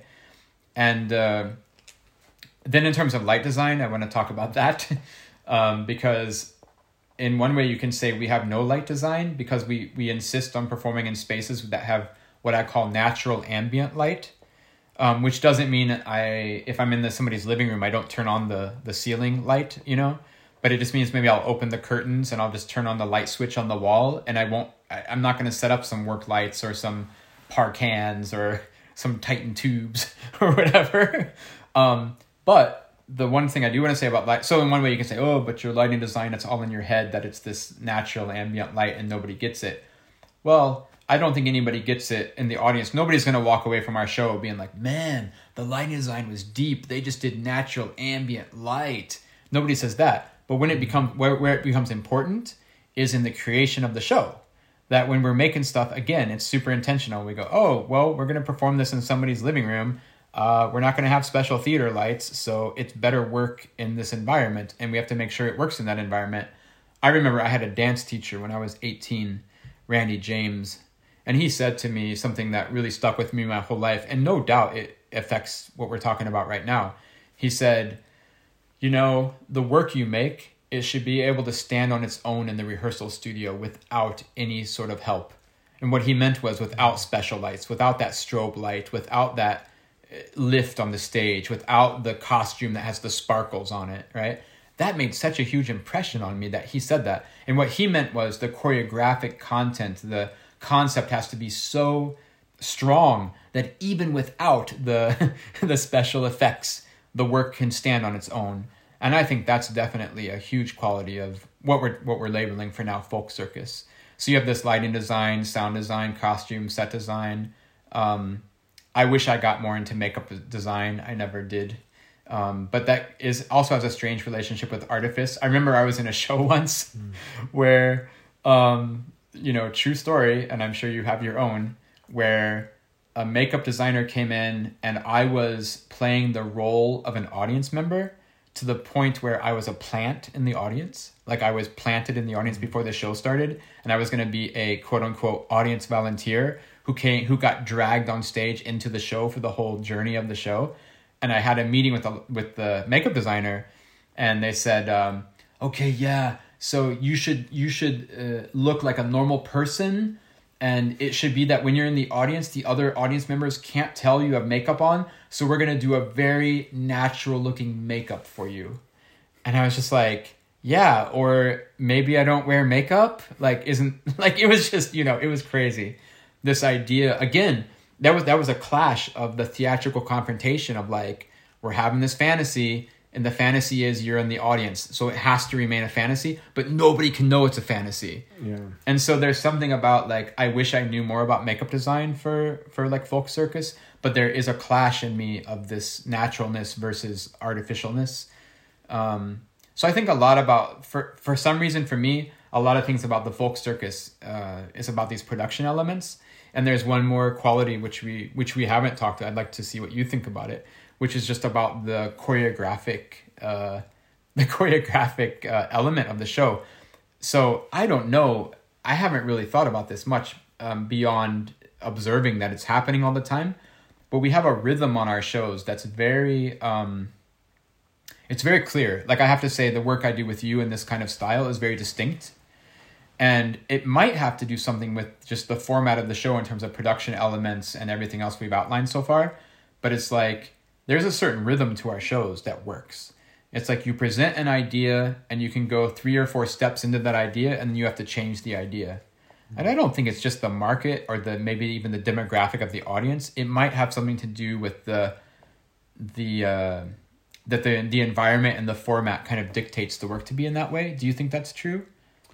Yeah, I do think there is something there because very few natural rooms have, that level of focus that you can have on a theater stage with lights and blackouts and wings and stuff like that.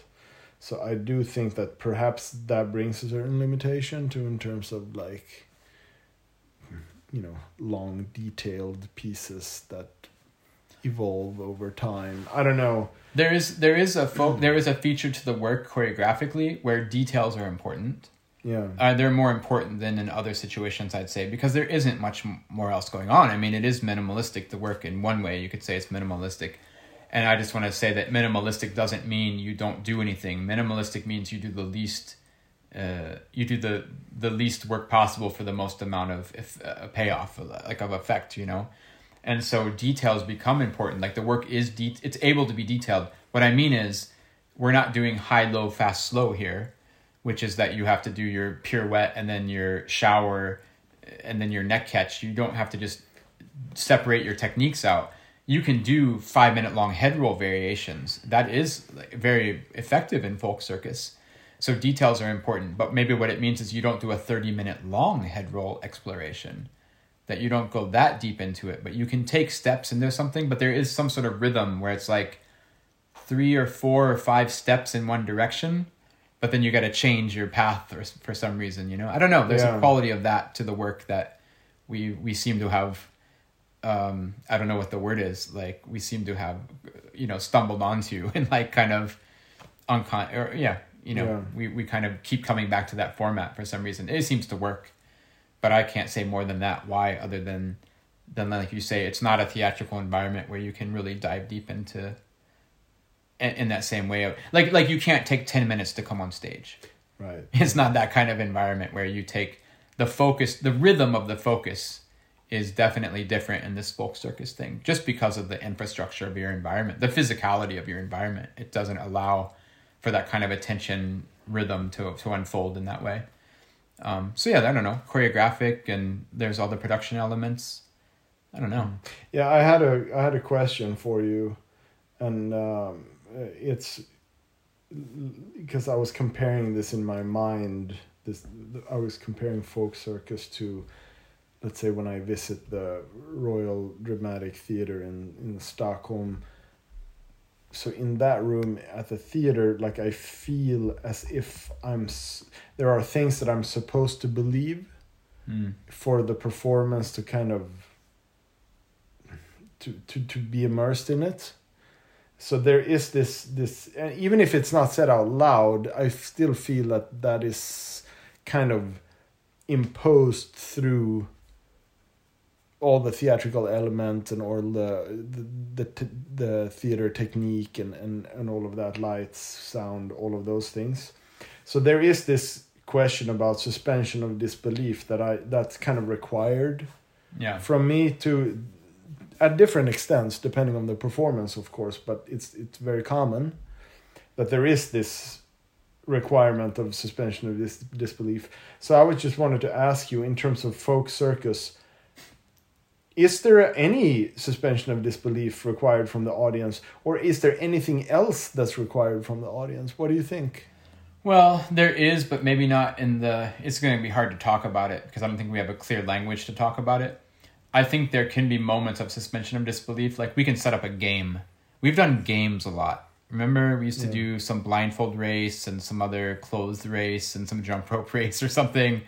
You can set up a game, and that's definitely a level of kind of contrived, right? But it's always done. I just don't have the language, but it's a different thing. It's different than pretending some sort of narrative. It's not so much a story. It's more of a situation generally, like the suspension of disbelief that people are asked to believe in. I mean, it's as dramatic as juggling choreography can be. I mean, you can set up some sort of tension, that's for sure. And that tension can absolutely be completely artificial. Like when you balance the glass of water with three pencils on your head. I mean, that's not hard. That's nothing risky. That's nothing whatever, right? But you can have that moment of tension of like, oh man, it's going to drop the water and get everybody wet. We're going to smash the glass. So you can have tension, and you can definitely set up games. I'm very hesitant to say that those are the same thing as having the suspension of disbelief, because somehow they are still directly tied to a concrete action somehow. And the other reason I'm failing to have like a good language to talk about this is because I think a lot of what is expressed in these kind of performances is abstract, and you just by definition cannot talk about it with words. I mean, what is the show about that we did today? The show we did today, it was folk circus genre, right? And so what did that show express? I mean, in the end of the day, the show expressed whatever people felt when they saw it, which is such a non-answer, but like, what else can you say? I don't know. Can you, or... No, but I think that's correct. I mean, that question, like, what does your show express or say? I mean, I think that's... There's an unwritten expectation in that question, which is that what that expression is rigid. It's not right. It's, what do you say, solid. It's yeah. Yeah, it's not flexible. And I do think with a lot of art and with a lot of abstract performing, it's not the expression takes place in the mind of the spectator to varying degrees, right? Like, sure, I could do things that are very concrete and the audience probably going to have similar takeaways, but the expression can be abstract, and then it's just different. So I don't know how relevant that question is for abstract performing or any abstract art. It's just like, what does it express? It's just like, well, yeah. I think it's the wrong question to ask to begin with. I mean, in those cases, like, you're kind of pretty much stuck talking about process, like, because I can describe concretely the process. That's what this whole discussion has been today so far. It's just describing the process you've taken to get to that point. But that isn't what it expresses. But it's the one thing you can concretely talk about. I don't know. So normally that question of what does it express, the answer gets confused with, well, how did you make that performance, right? That's kind of a tricky situation to be in. But I want to ask you a question, and maybe we're going to wrap this up like with this kind of idea here. But you came to me and you said folk circus, and we talked in the car the other day about this name folk circus. We tried to think of another name or why we called it folk circus and this and that. But why did you just kind of intuitively kind of come up with that name when you casually said it to me? I don't mean you. Well, I was thinking about that the shift there between Shoebox America and Shoebox Iceland and what that did to me. And I mean, these are thoughts that have been kind of, growing in me, and the articulation of them to become so concrete enough so that I can talk about them. I mean, that's taken a long time, but I think eventually, I had they started to accumulate. The components of this thing started to accumulate for me, and it's like, oh, there's this thing. I am me, you are you, no one's pretending to be anything else. Like, it's very concrete, you know? Mm-hmm. The space that we're in is what it is, and no one's pretending anything else. It's very concrete, and suddenly when that list starts to accumulate, and then it becomes a thing, you know? Like, and then I had to name that thing in order for those thoughts not to just evaporate. Yeah. Well, you got to name something before you can talk about it. Yeah, exactly. So then the first thing that came to my mind was like folk music and these other, how should I say, examples of performance that take place in ordinary spaces. And the first thing that came to my mind, that was folk music. I mean, I think we agreed in the car because I ended up looking up what folk music's definition was in folk dance, and neither of the definitions really matched to what we're talking about. But there is some sort of kind of connotation or feeling connected to this idea of folk circus that feels right intuitively. But I think, yeah, technically it's maybe the wrong word. But what we're trying to get at is that quality of connecting to people in a, I don't know, what is it a humble way? I mean, the shows are also humble. There's like a quality of like we are humble, but that's also the other qualities that we're talked about. Kind of makes you humble in terms of you're just being real. You're just being yourself. You're not putting on another level of like I am, you know, this other elevated character. So there's a humbleness to it, which also kind of goes with this folk aesthetic or something about that. Like kind of unadorned, undecorated. Yeah. Like not bare bones, but kind of plain by choice, or like, I don't know.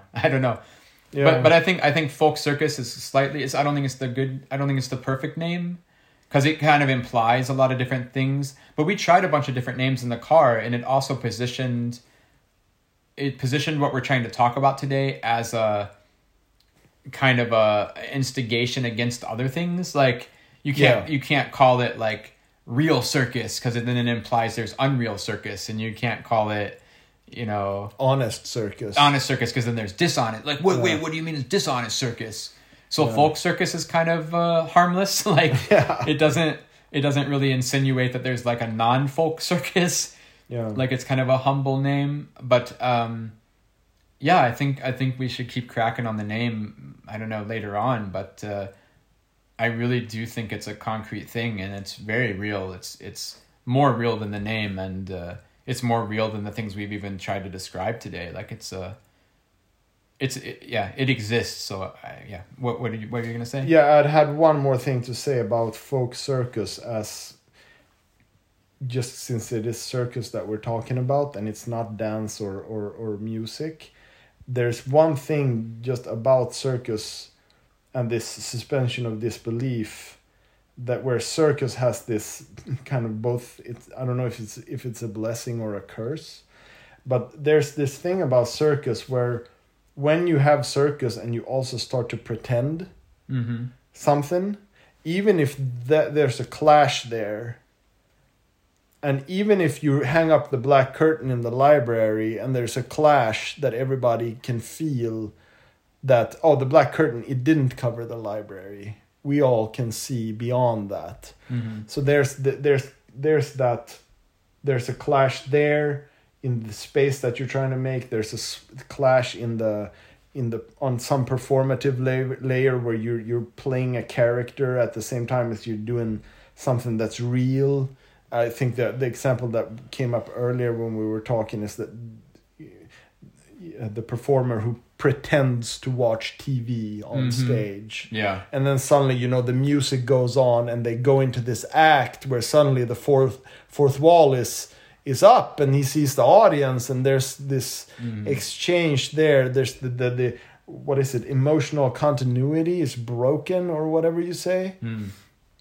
But since we're dealing with circus, and now I come to the curse or the blessing, and that is that circus has this, or can have this aspect of that it's spectacular. And I think what that does in a situation like that is that you're there and you're the performer and you're watching TV, and now you go into your teeterboard act, right? So you're breaking that emotional continuity, and then you go into the teeterboard act. But it just happens that you're doing the freaking quad back salto with the 4 spins in it. Yeah. And when the audience sees that, it is such a visual and emotional blow on them that they the emotional impact overtakes the intellectual analysis of the situation. Sure.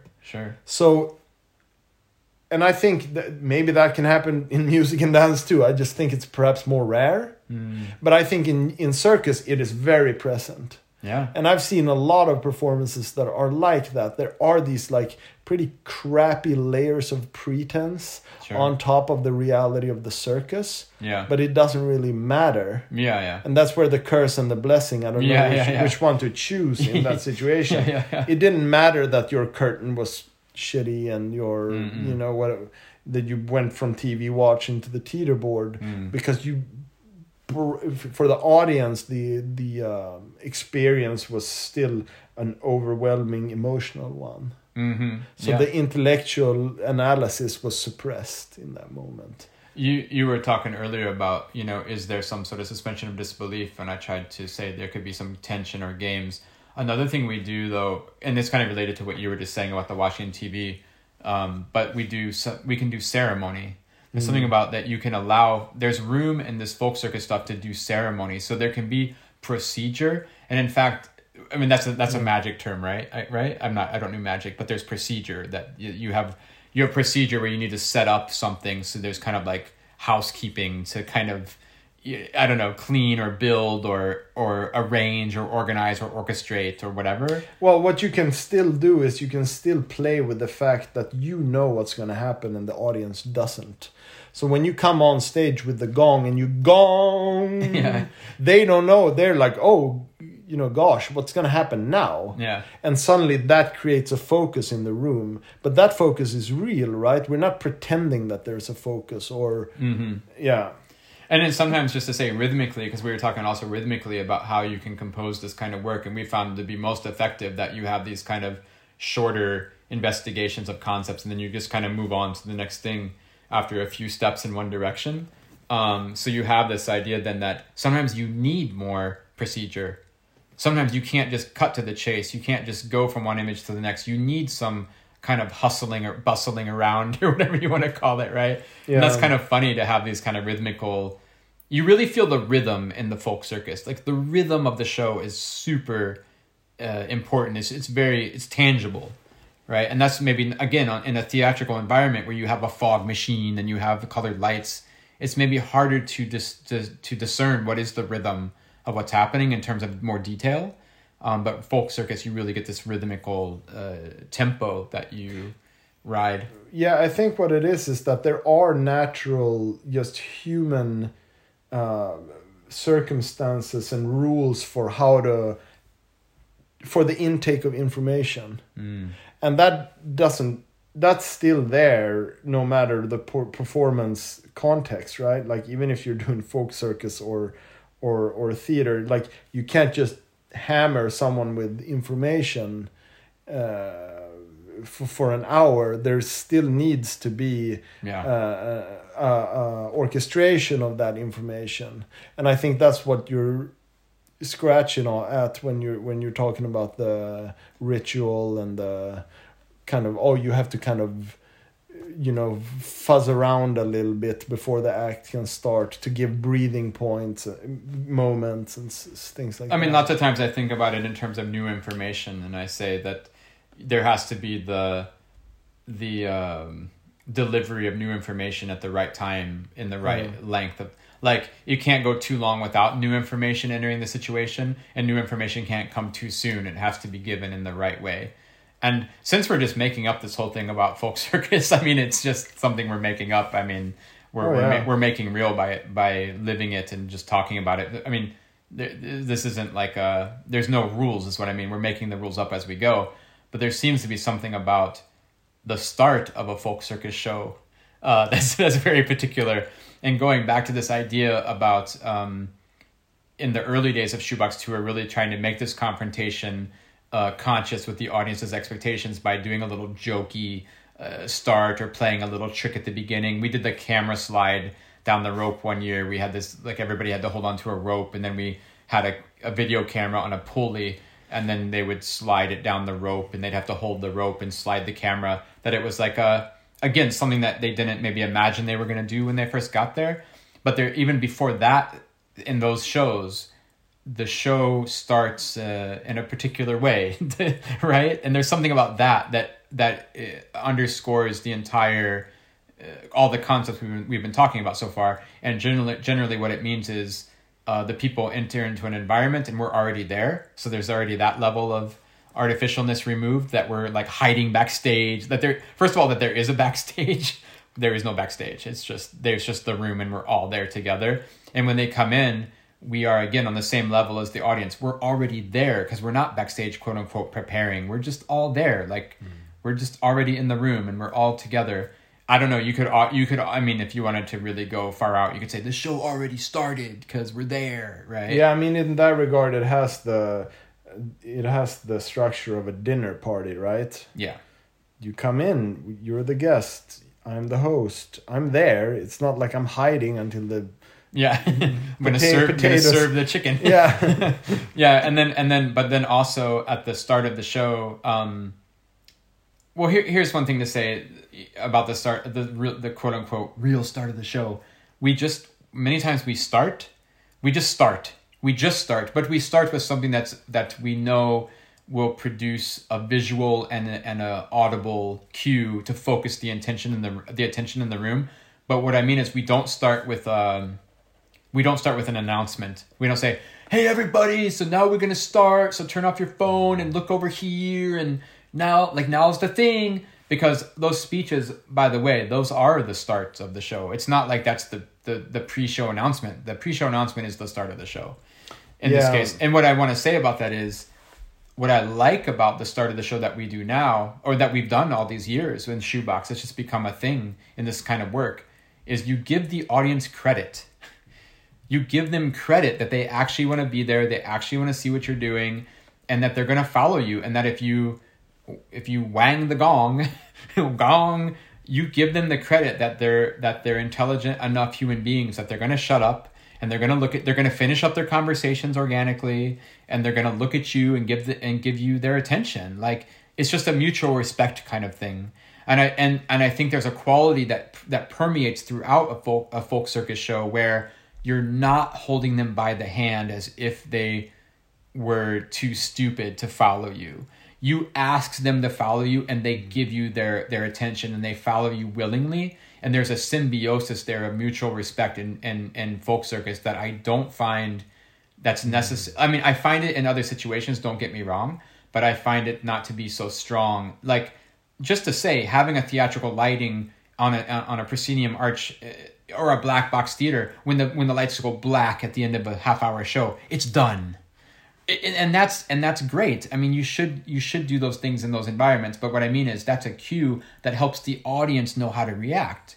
And in many of the shows you see, like in the other, like if you look at, and now don't get me, we don't need to tangle this up with the discussion about markets and money and business and marketing and whatever. But in the other markets we play in Sweden, you could say some of the other performances in the same market where we do this folk circus style, they definitely are not giving the audience as much respect as we do in terms of they're pulling those people along by their noses. You know, it's like, now you're going to clap, now you're going to look, now I'm going to bow, and now you're going to leave, and now you're going to come in, and now you're like, and it's pandering like all the time. Like, I think in folk circus, I feel like, especially like, well, today we did the shows this morning, but also in Iceland and back in America, you can take more risks because the people are there, they respect you. But that goes back to the thing from Germany. I want to be in a situation where people want to see me and I want to be there for them.